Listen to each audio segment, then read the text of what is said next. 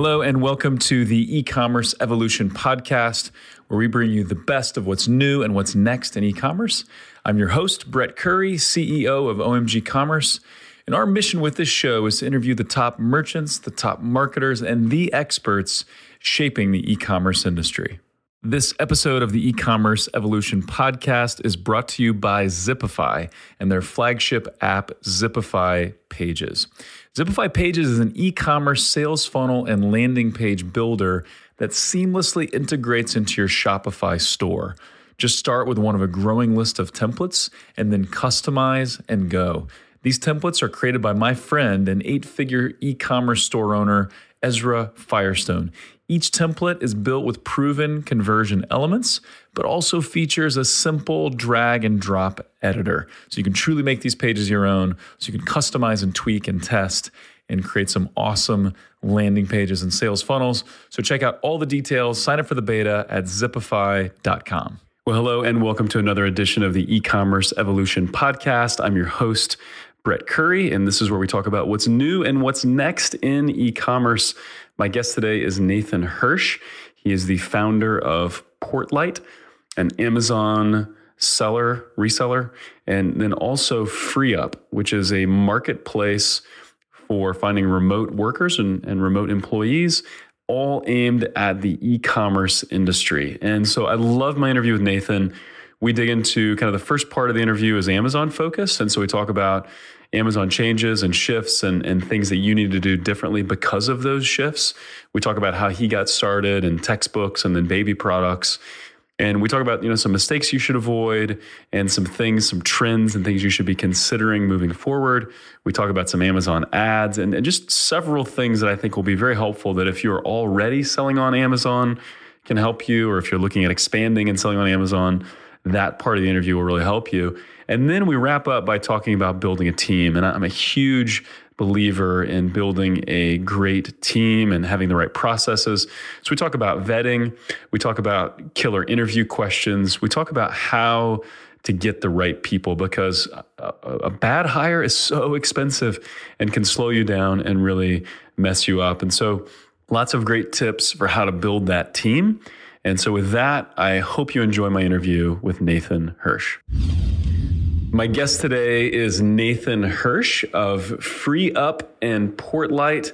So excited to dive into this interview. Nathan, thanks for joining us. And how's it going, man? Going well, Brett. Thanks for having me. Yeah, really glad to be chatting. We've got some good stuff we're diving into today. Going to talk Amazon, which is a favorite topic of everybody in e-commerce for very obvious reasons. Also going to talk about outsourcing and hiring remote workers and managing remote teams, which many of us deal with, OMG included. We have some remote employees, and so managing remote team members creates some unique challenges, but also some pretty amazing benefits. We're going to dive into that as well. So this thing is going to be packed. But Nathan, let's start with Amazon. And if you would, just give everybody a quick background. How did you get into the Amazon business? Any interesting notes you want to share about prior to that?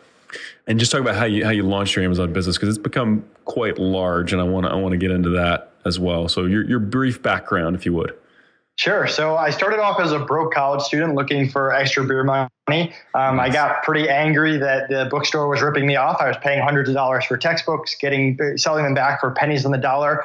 So I set up my own textbook business to compete with the school bookstore, which they weren't that happy about. But before I knew it, I had lines out my door of people trying to sell me their books. So I would hold on to the books, sell them at the beginning of next semester, make a profit. So I sold the books to different bookstores, and it eventually led me to Amazon. And once I found Amazon, I just became totally addicted. I thought it was really cool. They were right at that point where they were getting away from just doing books and selling other products like home goods and baby products. And so there weren't 100 sellers on every listing. It was me and a few other people. And what year was this, Nathan, when you first kind of identified, whoa, Amazon can be huge? Around when was that? It was around 2009. Okay, great. So yeah, that was early on.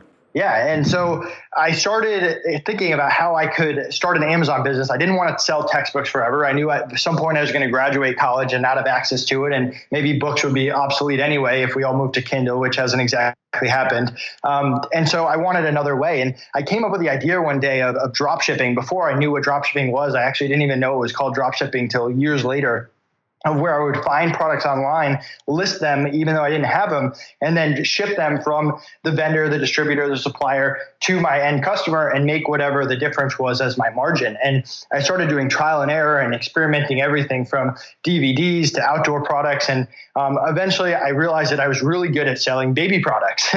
And so interesting. I know it made no sense. So I remember being in class one day and I was sitting in the back just listing baby products on Amazon, and I got weird looks from this girl right next to me. But it was pretty funny. So before I knew it, I was running a multi-million-dollar Amazon dropshipping business out of my college dorm room, hiring people, making every good and bad decision that young entrepreneurs make. And it really accelerated from there to when I graduated. I decided to be an entrepreneur instead of just going out and getting a real job. I ended up opening an office and hiring full-time staff. I eventually got rid of that and went entirely remote, but continued to grow this dropshipping business to sell home goods, baby products, toys, and stuff like that.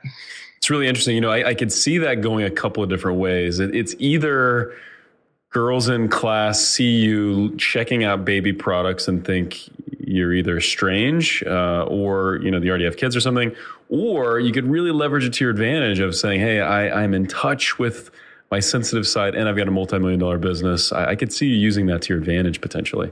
Yeah. So it's funny.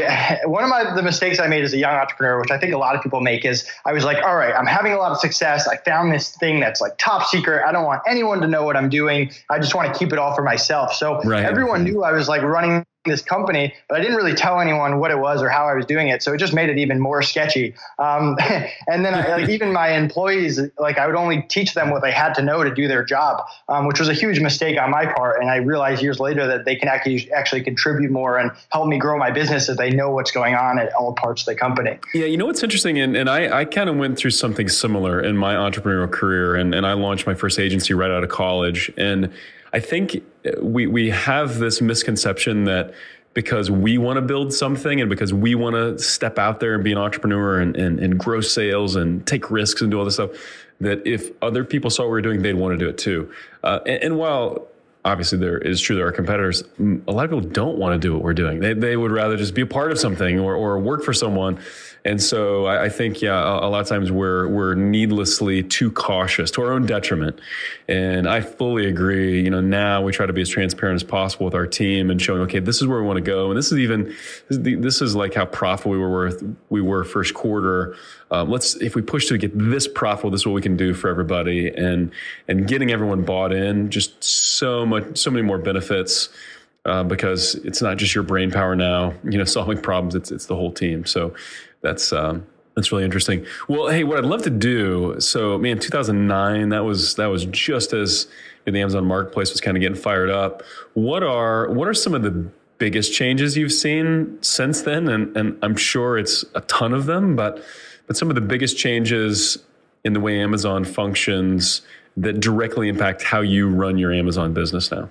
Yeah, so they've definitely made it harder and harder for drop shippers. I've never been an FBA guy. I do it a little bit for returns. A lot of my clients do FBA, so I'm familiar with it, but I've never sold it myself on a high level. And the thing with drop shipping is you have to be very aware of your metrics on Amazon. And back when I started, it was like 2 or 3 metrics. It was like you can't have defects on more than 1% of your orders. You can't cancel more than 2.5%. And that was really it. And as long as you did that, you were good to go. And every year they would just add more and more. Okay, now there's a late shipment rate. Okay, now there's a valid tracking rate. Okay, now there's a customer response time. And so they just make it harder and harder for businesses that are just not using their FBA, which handles 99% of it for them. But there's also pros and cons to doing that, right? Because if you do FBA, you have to buy a lot of inventory up front. Whereas with my dropshipping business, I'm not buying anything unless I've already sold it. So I want to stick with my dropship model while continuing to give in to Amazon's demands when it comes to metrics to keep my account safe. Gotcha. So if someone were building an Amazon business today, Would you advise them to look at going the FBA route or following your footsteps and look at drop shipping, or does it just totally depend? So dropshipping is a great business model, but you're 100% relying on your supplier wherever you're getting the products.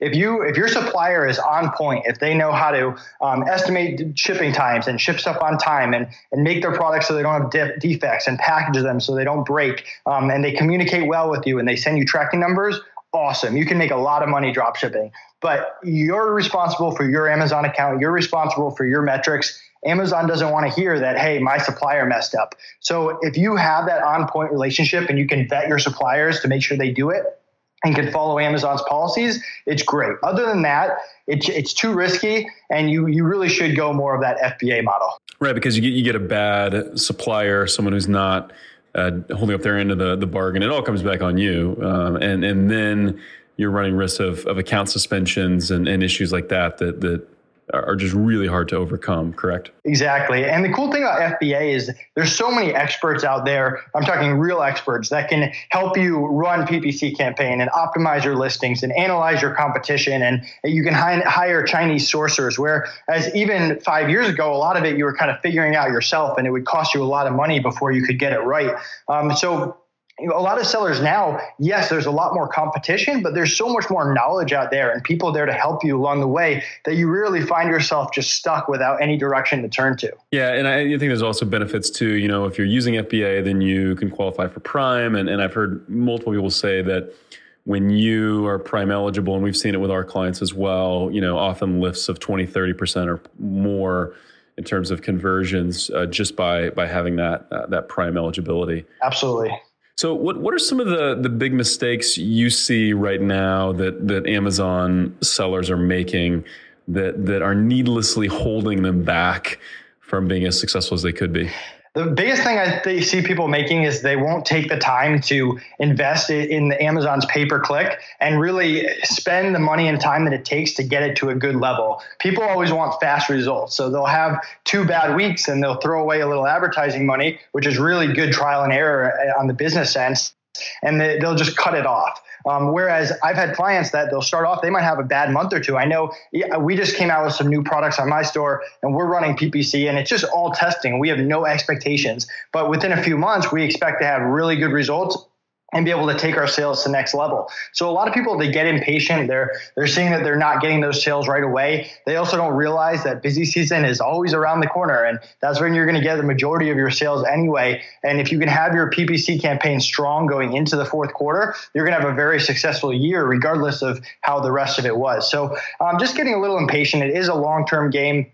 Amazon is constantly changing its algorithms. You want to hire people that are up to date, people that'll learn the new stuff that's coming out, that'll read the forums, read the blogs. You should be doing it yourself, and really thinking of it as a long-term play to help drive traffic to your listings. Yeah, I fully agree. And we offer service. We manage sponsored product ads. We've got a team dedicated to that. On staff. They do a phenomenal job. I'm more plugged into the day-to-day of the Google side of our business, but I definitely watch and pay attention to Amazon, and I love it.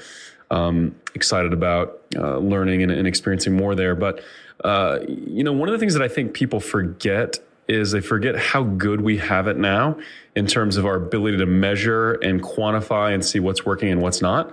I got my start as an entrepreneur. I built an agency right out of college. And so this was early 2000s and doing TV and radio primarily. And, even if you were really good and you had a physical store and you grilled your people and made them ask people, what brought you in the day? Where did you hear about us?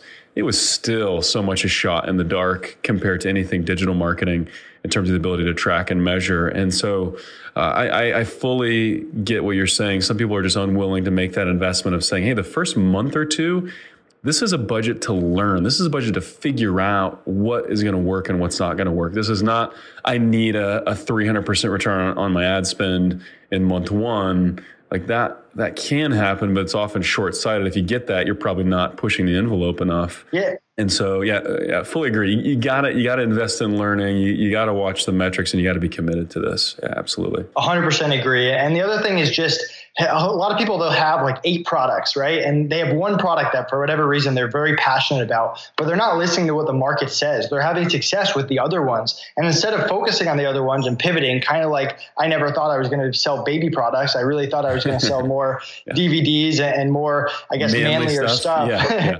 But I kind of listened to the market, and I pointed my money and my time and my effort into what the market was telling me. Yeah, it's so interesting. You reminded me of a story. I had a client that we worked with for a long time, great people. They sold how to crochet, how to knit and patterns and stuff like that. There's 2 dudes that ran the business, and they were like, we don't understand crocheting or knitting at all. So they do. But what's interesting about that is it just forced them to watch the numbers. Like they had to understand the market based on the numbers. And so it created this interesting scenario where actually I think it gave them a little bit of an advantage, at least in some ways, where they weren't making decisions based on emotion or based on, these are we feel like these are the hot patterns and hot styles. It was all about the numbers because they didn't have a clue, which was pretty interesting. So yeah, that's funny. Yeah, absolutely. Cool. So anything else that you see Amazon sellers doing now that you'd say, that don't go that route, try this instead? So I encourage people to kind of look at their Amazon business as more than just an Amazon business. You mentioned Google ads. A lot of my most successful clients have been pushing traffic to their Amazon listings outside of Amazon, whether it's Facebook ads, Google ads, their blog, whatever it is. I know you can't do the reviews anymore, but there's plenty of other ways to just drive traffic to your listings. And even if you don't have a huge budget for it, just start somewhere. Create a social media page. Just start building little by little, and every month invest more into it. And then down the line, when you have a bigger budget, you have all that framework ready to go and you don't have to start from scratch. Yeah, I love it. And it's so interesting. We work with a lot of established e-commerce companies. And, one of the things that we're seeing, and this has been published, and we talk about this a lot because we're Google shopping people, that's one of our specialties.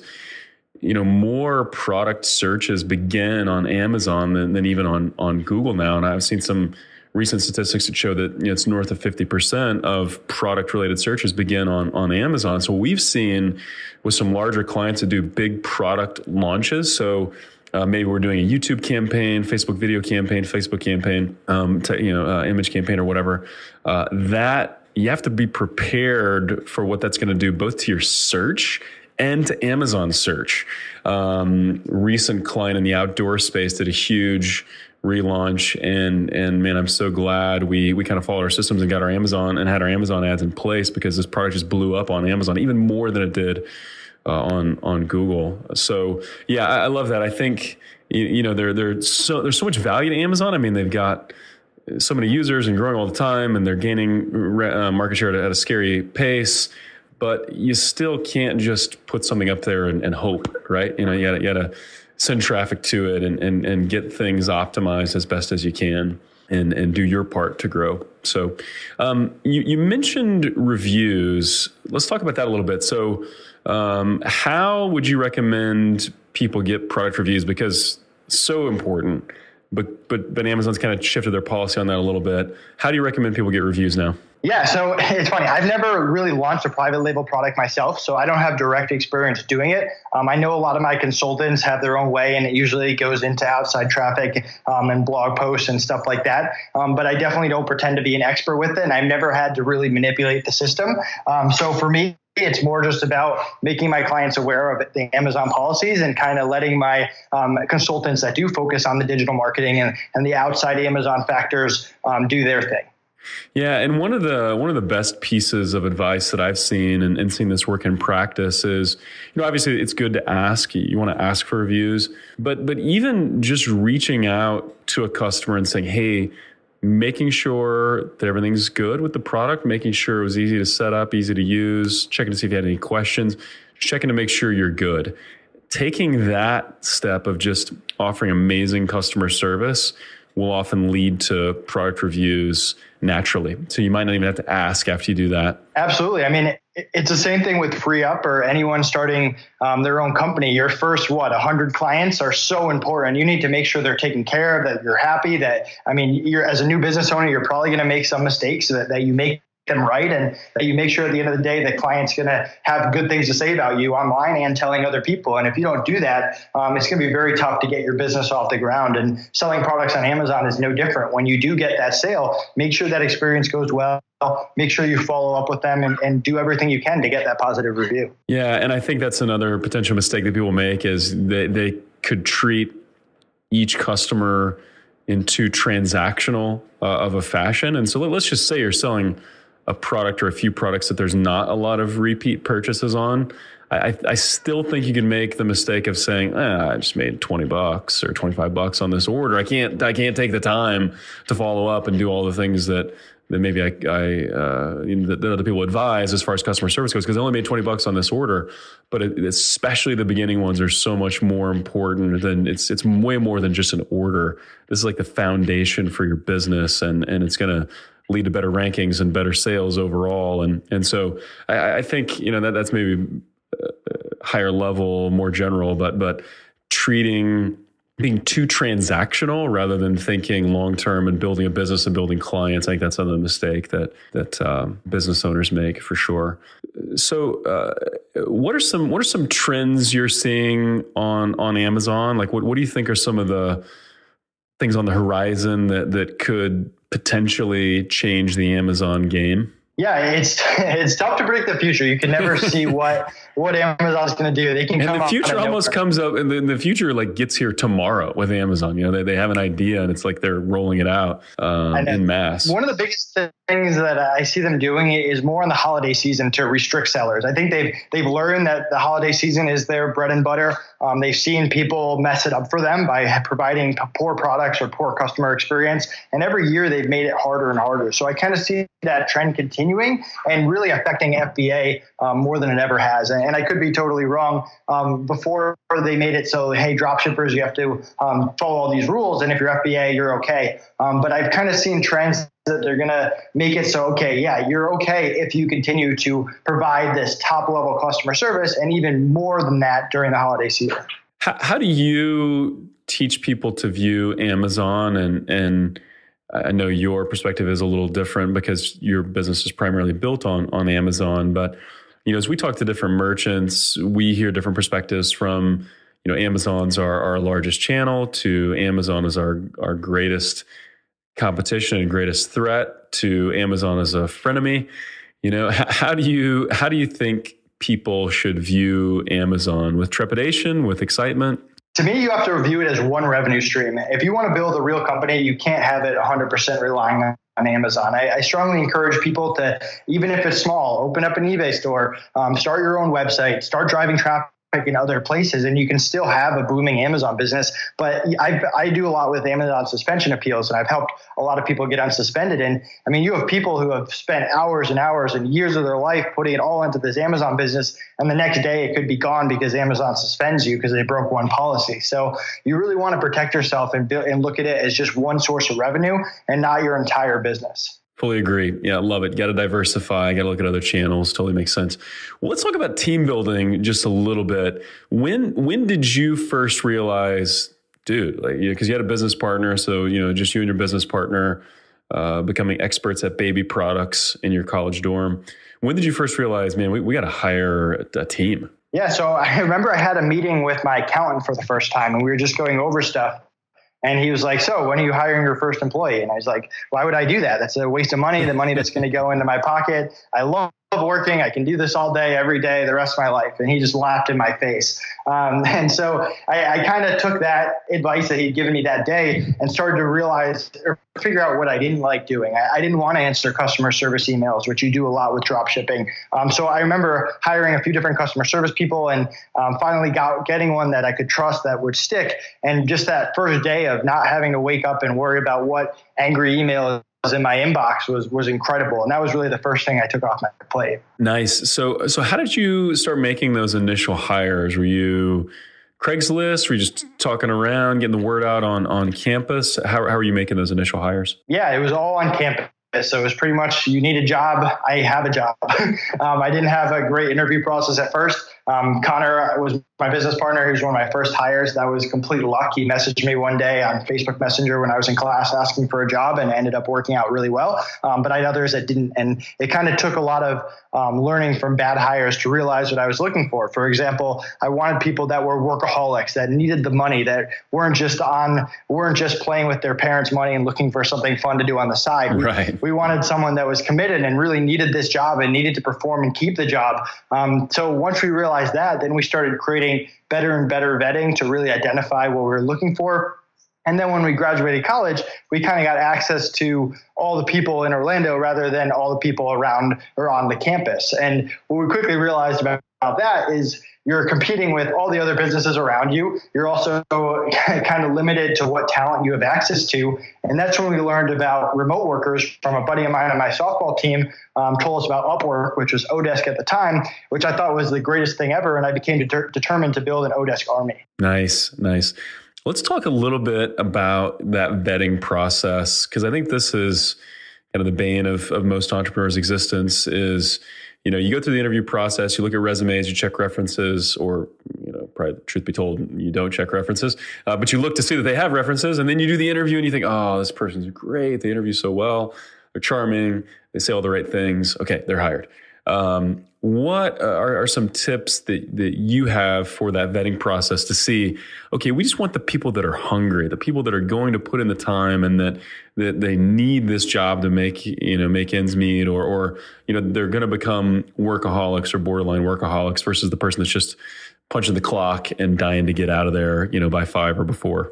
It's so funny. I've hired people with awesome references. They've gotten great reviews, and they've ended up being terrible hires. And I've actually had someone that he failed his reference checks, and I just needed someone for busy season, and we hired him just because we didn't have a choice. And he's worked with me for over 5 years, and he's been an awesome hire. So you kind of never really know what you're going to get. For us on the vetting process for FreeUp, especially because we get a lot of applicants and we only take 1% and add them to our network, we're looking for 3 things. We're looking for someone that has a lot of skills. We're not looking for newbies. We want a track record success with big businesses. We're looking for attitude, those workaholics, the people that care a lot more than just the paycheck. And then we're also looking for communication, especially when you're dealing with people all over the world. I don't want to have to chase you down. I want proper notice. I want you to be able to give me good estimates. I don't care how talented you are. If you can't communicate with me and communicate with my clients and my assistants at a high level, it's never going to work out. Yeah. What's interesting, what we found in our business is a lot of times the people that interview the best, that just means they're social. They're good. They have social skills. They're good at meetings and reading people, and they're just sociable. Whereas sometimes your best workers, depending on the type of things you need them to do, maybe don't interview that well, because they're the type that they just get in and get to work. They don't want to talk about it endlessly. They just want to get in and get to work. And so we've started using some tools, some personality profile tools and assessments and things like that have definitely helped. And we've also found that if you can give someone a task, so if I'm hiring a paid search manager, let's say we had this happen one time where someone worked at some other agencies and we thought, oh, agencies, references, like the person was in AdWords for something like 5 years. And then when they got in and started working, we were blown away at how little they knew. And so, started implementing tests and checks and, okay, hey, here's this account. What would you do to improve it? Really starting to kind of test them before we hire. But let's talk about FreeUp. So we got FreeUp, which has an extra E in it. So FREEUP.com. So you started FreeUp. I'd love to hear the story of that and why FreeUp when Odesk, which is now Upwork, but when Upwork already exists and you're already using Upwork, why build FreeUp? Sure. So I remember it must have been around year 5 or 6 of my Amazon business when I was just spending 50% of my time in the interview room, just going through applications interviewing people, multiple rounds, and then I would spend all that time just to have them quit or realize they weren't that good, and really developing this really good interview process over time. But it did take up a lot of my time, and it was frustrating. And I mean, right now, you're right. You can go on Upwork and the other job boards, and that's what they are. They're job boards. You go in, you post a job, you get 100 applicants, you interview them one by one. It takes forever, and you still don't really know what you're going to get until they start. So I really wanted a better way. So at FreeUp, we do it differently. We get hundreds of applicants every week to get into our network. We have a great vetting process, great interview process based on my 8+ years of hiring. We have 15 pages of communication guidelines our workers have to memorize and get tested on, because I mentioned how important communication is. And we take the top 1% and add them to our network. So our clients love it because it's free to sign up. There's no monthly fee. Anytime you need a worker, you just submit a worker request inside your account. It takes a minute, and within hours, sometimes even minutes, we'll introduce you to someone from our network, handpicked, already vetted, and all you have to do is talk to them, make sure you like them, click the hire button, and you're good to go. So if you need a graphic designer, you don't have to wait a week. You can start in an hour. If you need an Amazon expert that has 5-10 years experience on listing products and running PPC and all that stuff, you can have them ready to go. So that's really the concept we created. And then on the back end of that, we have that hands-on experience that Upwork and the other marketplaces don't have. And we're insurance against turnover. Our workers rarely quit, but if they do, we cover all retraining, all replacement costs, and get you a new worker right away so that you never take a step backwards in your business for HR reasons. Nice. So these people are pre-vetted, you're bringing the top 1%, you're doing a lot of the work for someone.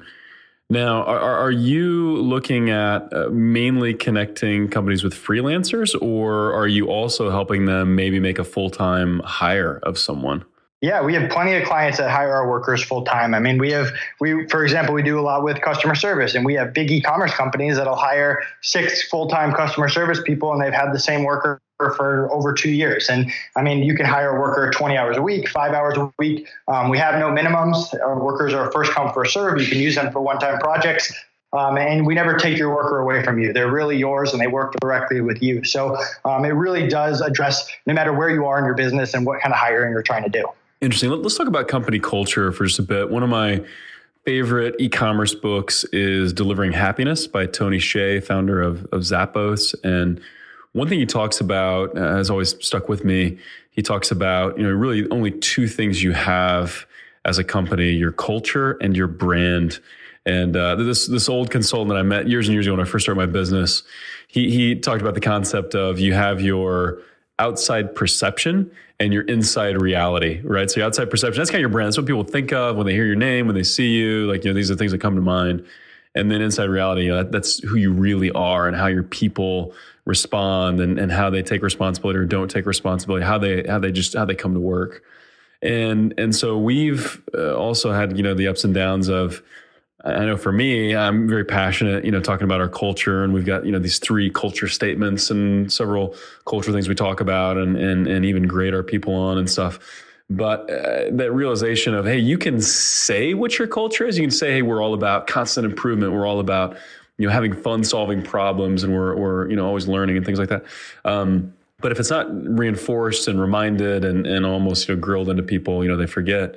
But what are some tips you have for how do you keep and protect and convey your culture through a team of remote workers? Awesome. So we have an awesome company culture, both at our Amazon business and at FreeUp, and it extends past my 20-person internal team, really the whole 500 plus freelancers.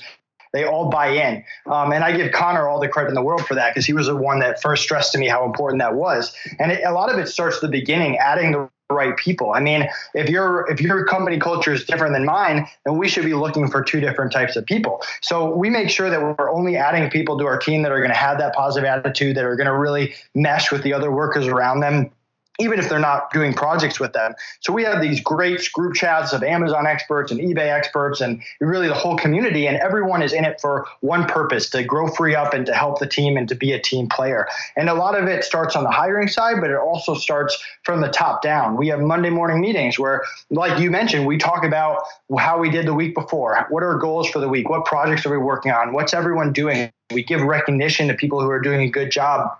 So that's from me and Connor to our internal team. And then from there, that trickles down to the rest of the team when they're giving updates in the group chat and sending out newsletters and giving out jobs to clients and reminding them and having new worker orientation. And it all follows that exact same principles, the exact same standards. And it's very unified from the time that you interview for the first time to when you get in to when we have meetings, and it trickles from the top down. Yeah, that's great. And one of the things we do with our remote team members, we have employees, full-time employees that are remote, just because we're in the Midwest, and sometimes finding people that are highly skilled with a lot of experience, it's hard to find them locally. But we do a Monday meeting as well, which some people hate Monday morning meetings.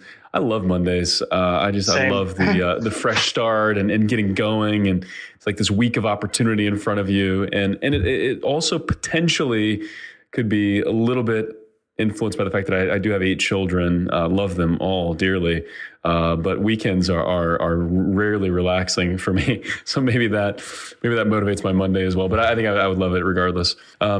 We get our remote employees involved in the Monday meeting as we're doing other team meetings. We get everyone involved. We do video conferencing.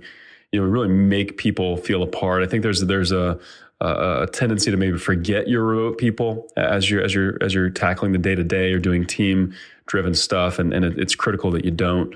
We also try to involve some of our longtime team members in the interview process when it makes sense, because I love what you said a minute ago. Finding that someone is going to be a culture fit, that someone is going to fit in and be a part of the team.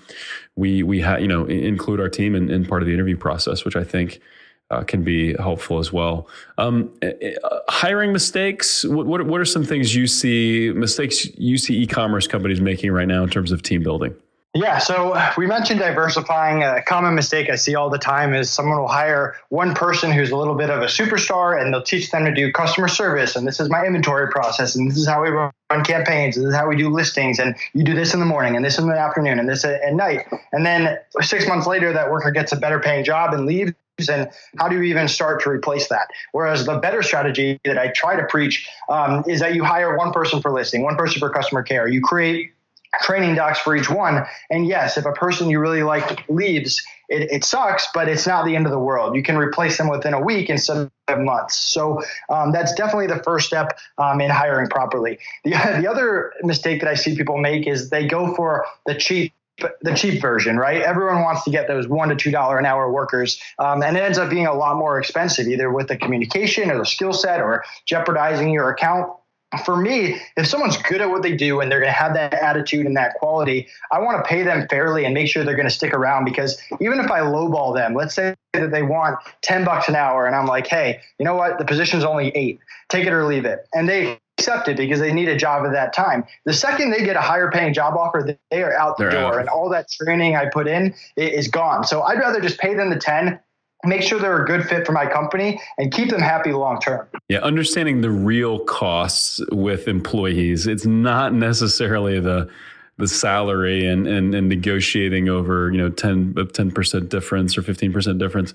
But yeah, that extreme cost in training and time and shifted attention that you have to take when you're onboarding a new employee. Yeah, much better to pay them in a way that they stick, and I fully agree with that. Great. Any interviewing mistakes that you see people making, and any tips there on the interview process that could be better? Sure. So the interview process is really for you looking for red flags. You mentioned this before, that people get trained how to interview. They're either social or I even took a college course on how to do interviews, which doesn't necessarily mean that I'm good at doing the job. It just means I can trick people in interviews and tell them what they want to hear. So your entire interview process should be looking for red flags. What kind of outside commitments do they have? Why did they leave their past companies? What kind of things are going to pop up along the way? What kind of communication issues do you have during that interview process that are really just a reflection of how that person works? So your questions that you ask them should be designed with a purpose to trick and to pull out the red flags, rather than to just get back those standard interview questions. Any favorite questions you have? Because I think what you just said, and maybe trick isn't the best word. I think it's fine. What are any favorite questions you have to maybe get someone to put away the canned answer that they have memorized and give you something real and something fresh and something that's going to be an indicator of what they're going to be like as an employee? Yeah. So before we even get into the testing of their skills, we'll ask them, hey, okay, you claim that you're good at Facebook ads and Amazon PPC, rank them 1 to 10. What are you? And if this person comes in and they have 3 months of experience and they're like, hey, I'm a 10, or if they get to the test and it doesn't show that, that tells a little something about who they are and how honest they're going to be to you and, in my case, my clients. So yes. I'm looking for honesty. I'm looking for people that can actually display the correct level of skills that they have. And then, you know what? If they're a 5 and their rate is for a 5, there are plenty of people looking for a 5-level worker. I have tons of clients like that, but you just can't be a 5 and tell me you're a 10. That's great. That's great. Yeah. And then you're combining feedback with what you're seeing on the test and matching that up to say, okay, are they really shooting straight with me or what are they actually doing? Great. Any other favorite questions or any resources you would point someone to for better interviewing? Yeah. I mean, the thing is, I have an awesome HR team. They spend 12 hours a day going through applicants, vetting them. And the cool thing about us is even if we don't have the person available, which 99% of the time we do, or it's a specific software that we can't possibly recruit for every software in the world or a specific job that's only for your business, we'll actually recruit free of charge for your clients. So all these years of interview questions that we have are 4-step process that takes a very long time. We'll do it for you and recruit for you free of charge, and you have no obligation to hire the workers that we get at the end. We're happy to just add them to our network and give them to other clients if you don't want them. So if you are feeling kind of iffy on the interview process or you've had bad hiring experiences before, you can try out the Free Up Network and you can have us recruit for you. Nice. Let's do this. I have one Amazon question left that I forgot to ask earlier. And then I want to talk about how people can kind of maybe take the next steps with Free Up or check that out more. But any favorite tools or resources that you could recommend? That I know anytime we talk about tools, we run the risk of those becoming outdated or fading. But any tools you'd recommend to Amazon sellers or people looking at selling products on Amazon? Yeah, I mean, my clients use everything in the world. My personal favorite is App Eagle. I've been using them for years. They don't give me anything. I just really like their pricing software, and it's helped me get a lot of buy box. And I know there's a lot of other pricing softwares out there, but I've just personally had a good experience with them. App Eagle, nice. All right, cool. And we'll link to that in the show notes. So if someone's listening and they're saying, okay, yeah, we need a team. We're having a hard time finding someone locally, or maybe, Nathan, we want to take you up on that and just say, hey, you guys know how to recruit and vet and interview and all that. So we want you to do that for us. Where can people learn more about Free Up and what are the next steps you'd recommend for them? Yeah, if you go right to freeup.com, you can schedule a meeting with me. I'd love to talk to you about your business. You can sign up and mention Brett's name and he'll get a link to throw in the show notes. If you use that, you get $1 off your first worker forever. It's free to sign up. There's no monthly fee. There's no obligation or commitment. You just get access to the top 1% of remote workers. If you want to check out other content on hiring, you can check out the online hiring mastermind group, the Free Up blog. And you can also check out my book, Free Up Your Business, 50 Secrets for Bootstrapping Multi-Million-Dollar Companies.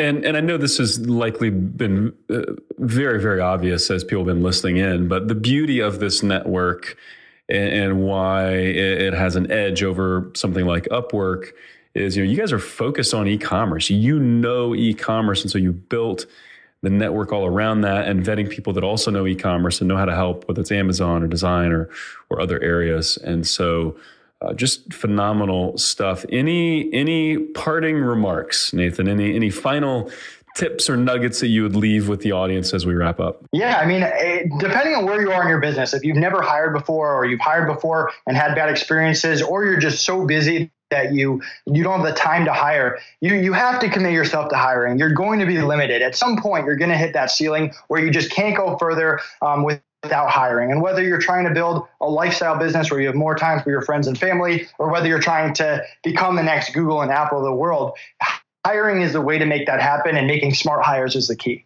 100% agree. And it's actually, it can be a nightmare, but it can also be really fun to build a team. I remember when my business partner, Chris, and I first shifted and thought, okay, rather than just having a couple people on our team, like we need to build a team of skilled employees. And so, making that initial shift was tricky. but it does free you up and you can do so much more. And you really become a business when you have a team, right? But one of the other things I'll mention is when you get the right employee, it is amazing, right? You get someone who thinks proactively and maybe they've got a little bit of experience and they're owning this one piece of the process or this one area of the business. It is totally liberating. They should bring things to the table that you never would have thought of or never had the time to do.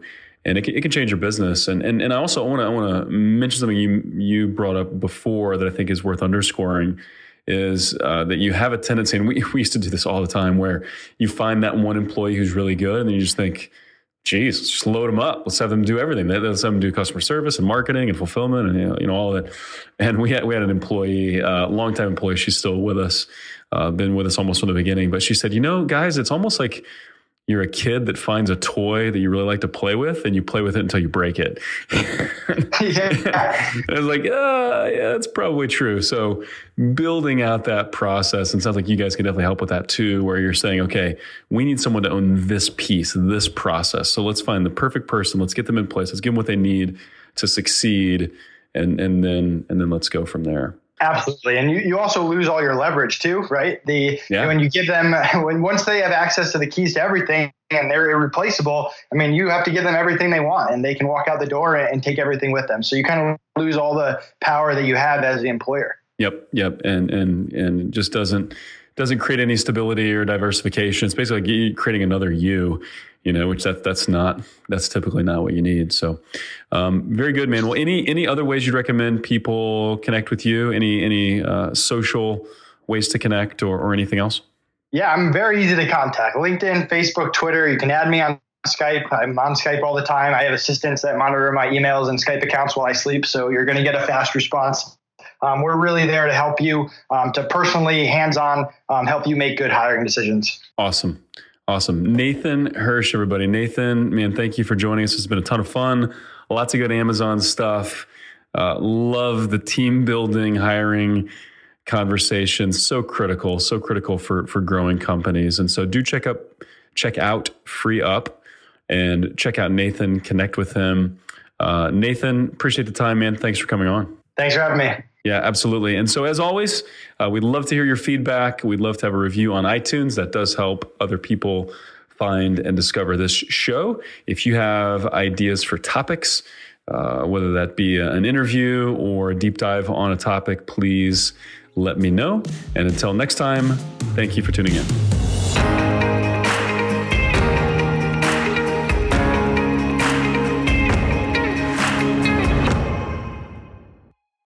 At OMG Commerce, we accelerate growth for some of the most loved brands in e-commerce, like Boom, Native, True Earth, Overtone, and dozens more. If your Google and YouTube ad performance isn't where it should be, if you're struggling with Performance Max, or if you're not scaling like you'd like on Amazon, then we have two ways to help. One, we have amazing resources that are free for the taking, like our top YouTube ads guide with lots of examples, our PMax checklist, or our Amazon DSP roadmap, plus many more. Or hit us up for a free strategy session. So go on over to omgcommerce.com and click on Let's Talk to request that free strategy session, or click on Resources and Guides and pick the guide that's right for you. And now back to the show.